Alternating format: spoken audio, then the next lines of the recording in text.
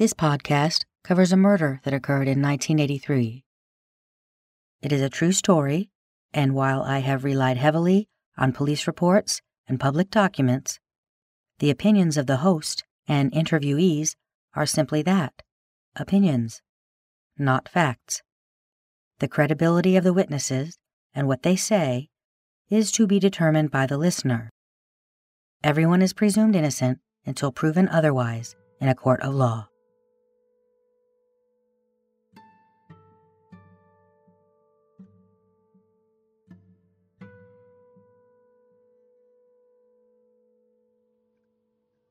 I found her to be very creative, very intelligent, and very tolerant.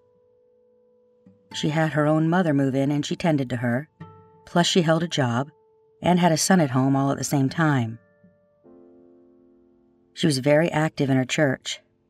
Sometimes on the way to church, I would be following behind her, and I would watch Marion brake and swerve to miss a bird in the road. That was a description I got about Marion Fisher, Jeanette's mother. When I first began researching this case and learned that Jeanette's mother was the clerk and treasurer of Reed City at the time of her daughter's murder, I felt like I needed to look into whether that had anything to do with her daughter's death. Following the money is often important in criminal investigations, and I wanted to know if there was anything going on with the city that would have involved money. I learned that there was. There was an embezzlement scandal brewing in the city offices, and a few people were pointing the finger at Marion. In fact, I'm told that one of those fingers was being pointed by at least one city police officer. I was told by multiple sources that most of the city PD was pretty miserable around this time, and that wasn't just reflected in the Proposal B mudslinging. I was told that the city police didn't like the fact that the state police were doing their dispatching. City and state police seemed to have a very fragile relationship at this point in Reed City's history.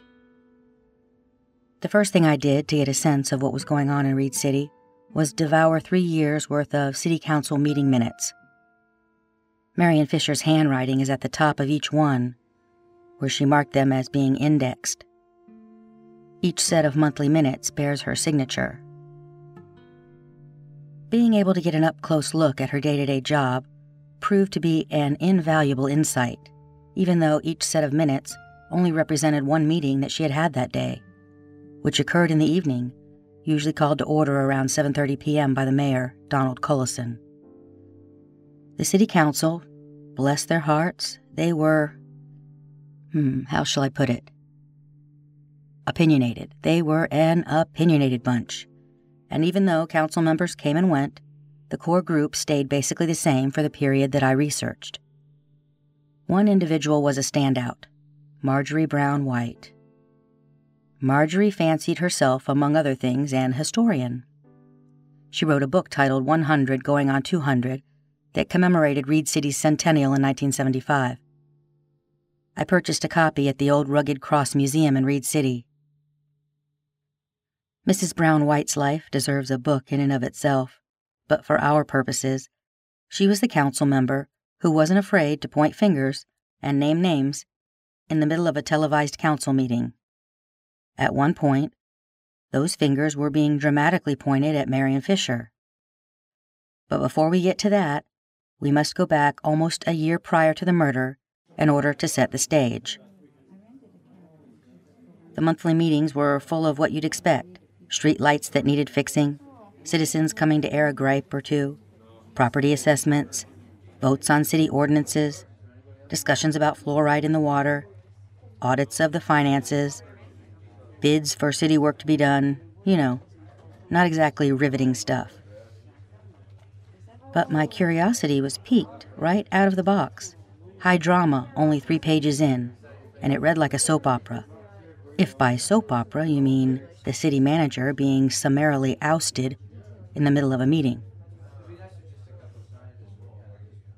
The February 1st, 1982 City Council meeting, and now we're about 1 year before Jeanette's death, began like normal, including things like a long discussion regarding an auditor's report. The previous meeting's minutes were read and approved, and the council went on to discuss local business owners' concerns about the new US 131 expressway. Then Councilwoman White asked one of the other council members why did he not ask for Mr. Ralph Westerberg's dismissal after he made accusations about him in the January meeting. Apparently there had been a question as to how Westerberg had used some personal and/or vacation time. Councilwoman White then went on to question Westerberg's authority to hire the new deputy clerk, and then she lowered the boom. Mr. Westerberg has been heard to say the council does not run itself. He runs the council. Councilwoman White further alleged that businessmen had come to her and said, "Ralph has to go." "Are you saying you are getting reports from business people?" Mayor Cullison asked. Councilwoman White answered that she was, and then she made the following motion, seconded by Councilman Scarborough. "We would be well advised to terminate the services of our city manager as of now, and I so move." Then Councilman Kuhn said, "Westerberg does what he thinks is best for the city, but what he does is not always for the city's good." He further stated that it was the council's fault for letting him get away with it. Boy, did I long to know what they thought he'd been getting away with, and while I heard a lot of gossip on the topic, it appears this had been brewing for a while. Nobody on the council had the stones to make a motion to that point. Well, nobody until Councilwoman White found an opening and decided to take full advantage. The mayor was suddenly concerned about who would present the budget if Westerberg was gone, because it was due. After more discussion, a vote was taken, and it carried. Ralph Westerberg was out as city manager. From the minutes as noted by Marion Fisher, quote, "At this time, Mr. Westerberg informed the council that they would have a real group following and that they were the ones who were going to suffer for this. He further stated, 'As far as this town is concerned, I intend to show you what foolishness you've done. I'm going to put in the paper what goes on in Reed City and what has been done by myself as city manager.'" Following Mr. Westerberg's statement, Larry Herring, the superintendent of public works, tossed his keys to Mayor Cullison, and the mayor then asked if that meant he was resigning. The mayor said that there would have to be appointments made, and then asked for a 5-minute recess, after which he reconvened and informed the council that due to the fact that the city manager had been terminated, he was appointing himself and the city clerk, Marion Fisher, as acting city managers until a replacement could be hired. And then they went on to complete the meeting as if nothing untoward had just occurred. It didn't take long for the mayor to realize that he could not legally play the role of city manager. In the March 1st, 1982 special meeting, Mayor Cullison clarified, "The charter reads that an elected officer cannot act as acting city manager. The clerk, Marion Fisher, will act as city manager. Motion offered." Councilmen Kuhn and White voted no. Everyone else voted yes. It seems that the same people who would later start pointing fingers at her regarding the embezzlement were not happy with her becoming the acting city manager. I'm not sure why, though. The woman was busting her ass and juggling all kinds of balls, and as far as I could see, she seemed to be good at it.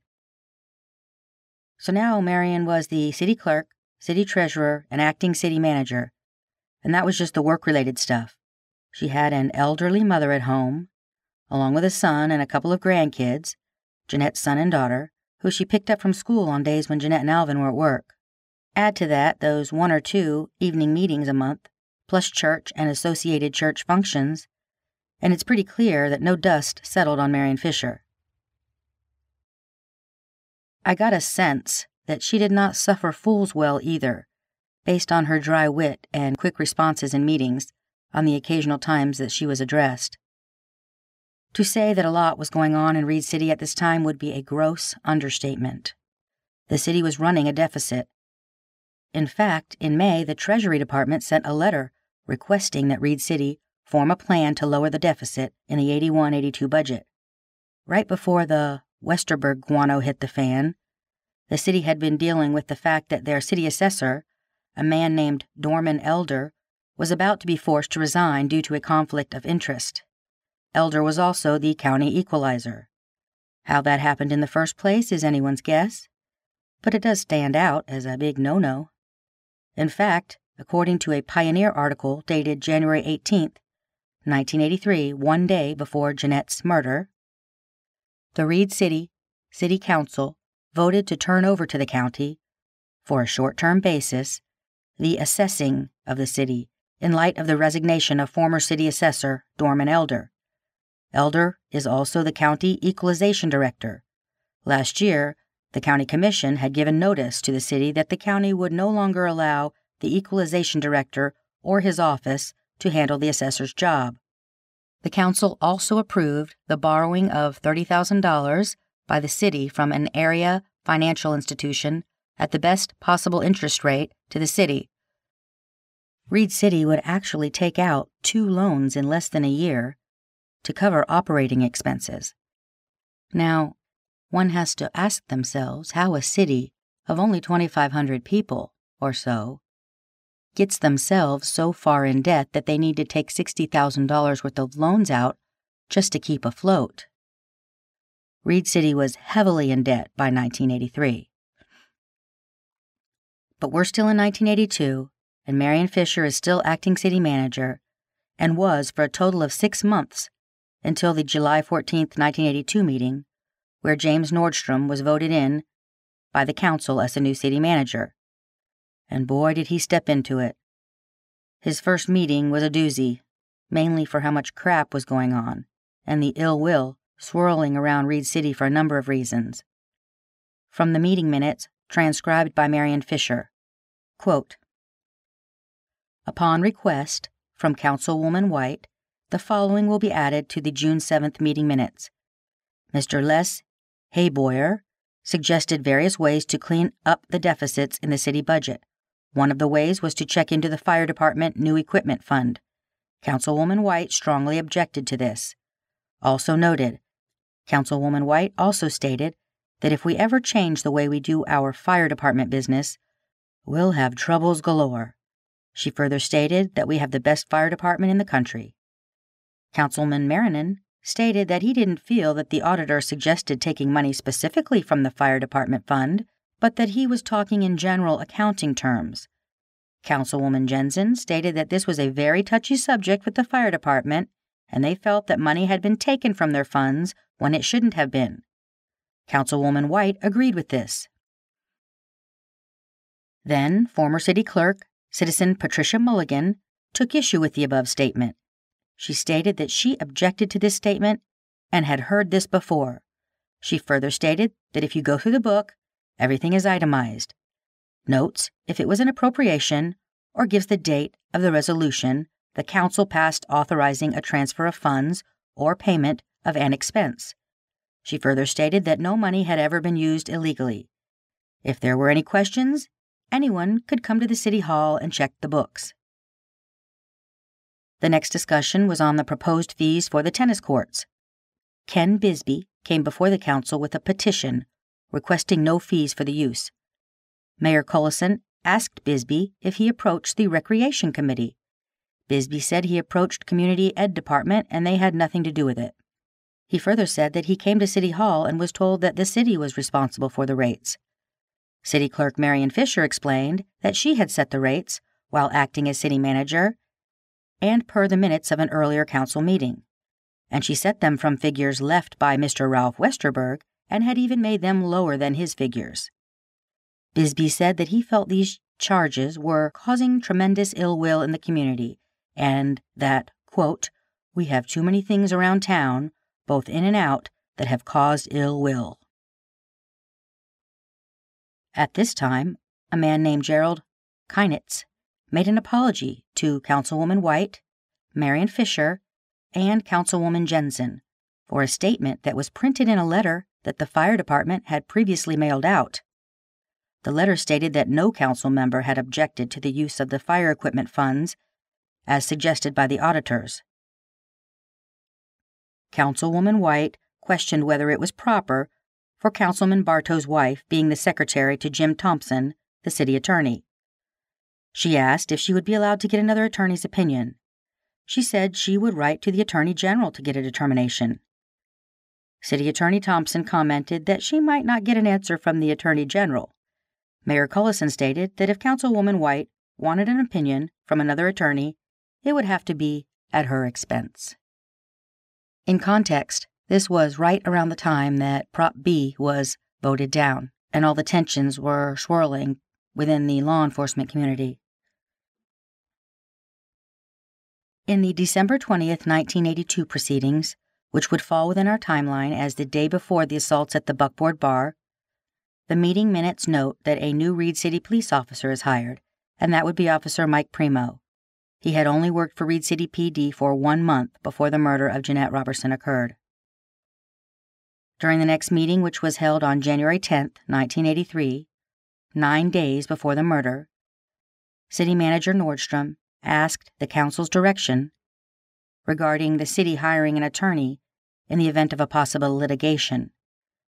This attorney would have to have labor relation experience.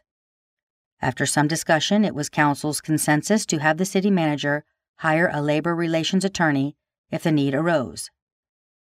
This was likely with regard to the Buckboard Bar assault.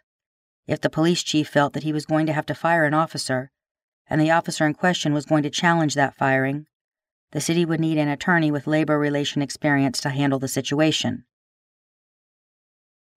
At the January 17, 1983 regular meeting, 2 days before Jeanette's murder, Marion Fisher read a letter of resignation from the city assessor, and then the council unanimously authorized Mr. Nordstrom to go to local finance institutions and check the best possible interest rate that he could get on a $30,000 loan. Then the council went into a closed session. After the session, the mayor said that the discussions were around negotiations between the municipal employees and the city. Then a member of the press stood up and asked Councilman Brooks if he had forgotten about his question regarding a certain municipal employee. Councilman Brooks replied that his question was answered in the standard procedure of the closed session, which of course the public, nor the press, were privy to. There were ongoing negotiations regarding municipal employees. The department heads wanted to unionize, but what the press was interested in was the assault that occurred a month earlier in the Buckboard Bar. They were clamoring for more information about the suspended city officer, and nobody was being forthcoming, at least not on the record. This question about the municipal employee and the press being at the meeting was 2 days before Jeanette's murder. It appears that the council was not interested in pulling that can of worms out in front of a televised audience, legal issues aside, given that the Reed City Police Department had not decided what to do about the officer in question, at least not formally. 2 days after this meeting, Jeanette Robertson was murdered in the basement pet department of the Gamble store. The next scheduled council meeting is about a month later on February 22, 1983, and Marion Fisher is taking notes as usual, despite the devastation in her personal life. Her daughter has only been dead about a month. In the months to follow, the embezzlement in the clerk's office came to light. Now there is no telling how long the people in the city office knew about it, or how long they had been scurrying around to figure out how bad it was, and what they could do to mitigate the damage before it became public. What is clear is that the city manager doesn't mention it until his hand is forced by Marjorie Brown White in another dramatic council meeting. Dorothy Critchfield, the former deputy clerk who had worked for Reed City for over 20 years and had only recently retired, was found to have been futzing with the sewer and water books. One has to wonder how the auditors didn't pick up on the inconsistencies, given that the books were audited every year, but it does explain why the city was so far in debt. Not only had she been solely responsible for the sewer and water books for over 20 years, but she was also the secretary for the Anderson Agency, the insurance company for the city. Based on the arrest report, an audit of the books was only done going back as far as 1980. That was when the city went to computerized billing. Whatever she may have taken prior to that remains unknown. I can't imagine anyone would believe she just started stealing from the city in the last couple years of her decades-long employment, though. Multiple people I spoke to said gossip around town was that Critchfield was just the fall guy. I have uncovered nothing to suggest that to be the case, but unfortunately it was a very short time period that was audited within the investigation done by the Michigan State Police, and whatever investigation Chief Rathbun may have done prior to that is unknown. I asked Detective Pratt about this. Do you know if Chief Rathbun did his own investigation of that embezzlement before turning it over to Michigan State Police? I don't know if he did it or not. I suppose you could get that information. I tried. Apparently Reed City does not keep records that old. Based on Chief Davis's FOIA response, quote, "This incident is beyond the retention period that we have files on record for. It appears this incident was actually handled by the Michigan State Police. I certify no such records are found with our department." What is known is that Critchfield was able to steal a whole lot of money in a short period of time. One wonders how much she was really responsible for stealing from the citizens of Reed City.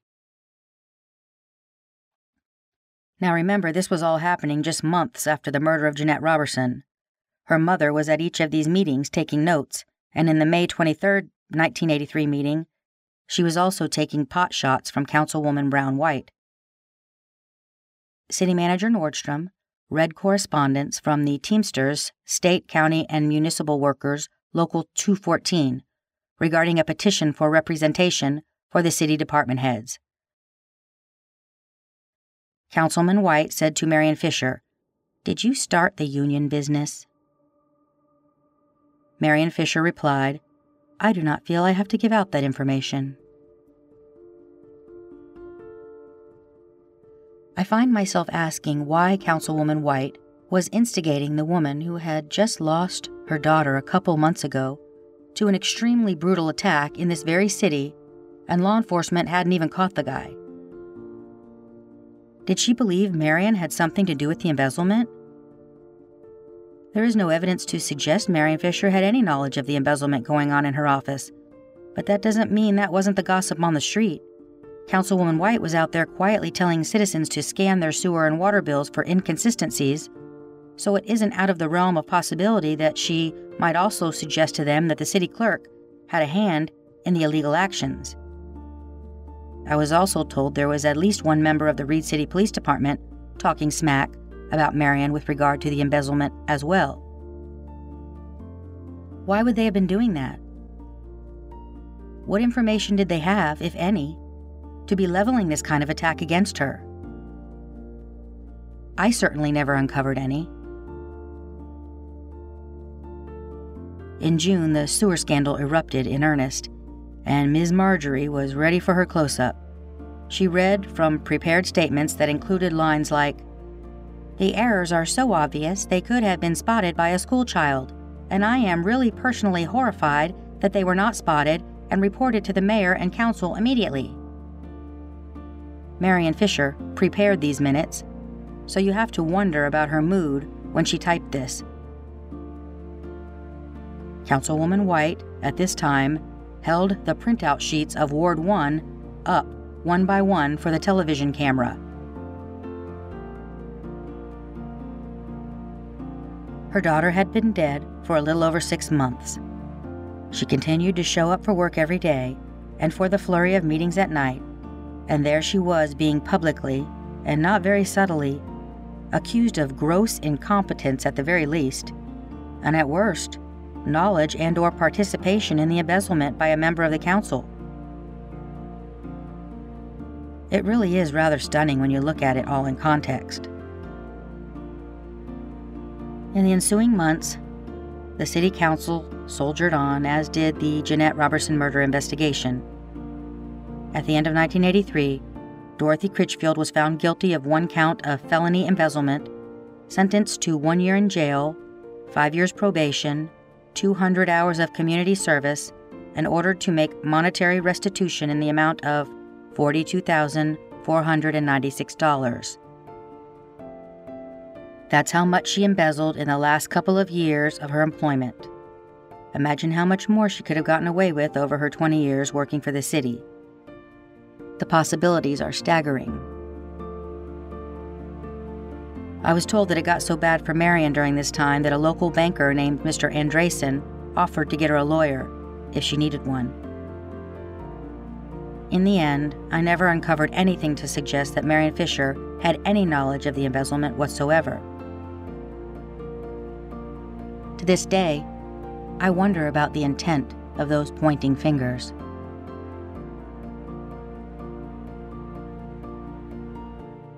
I think it's worth noting that not a single time in the hundreds of pages that represent the next 2 calendar years of Reed City Council meetings was her daughter Jeanette's brutal murder ever mentioned. Nothing about beefing up security at the local businesses, nobody asking how the investigation was going. Not a single word. Not once.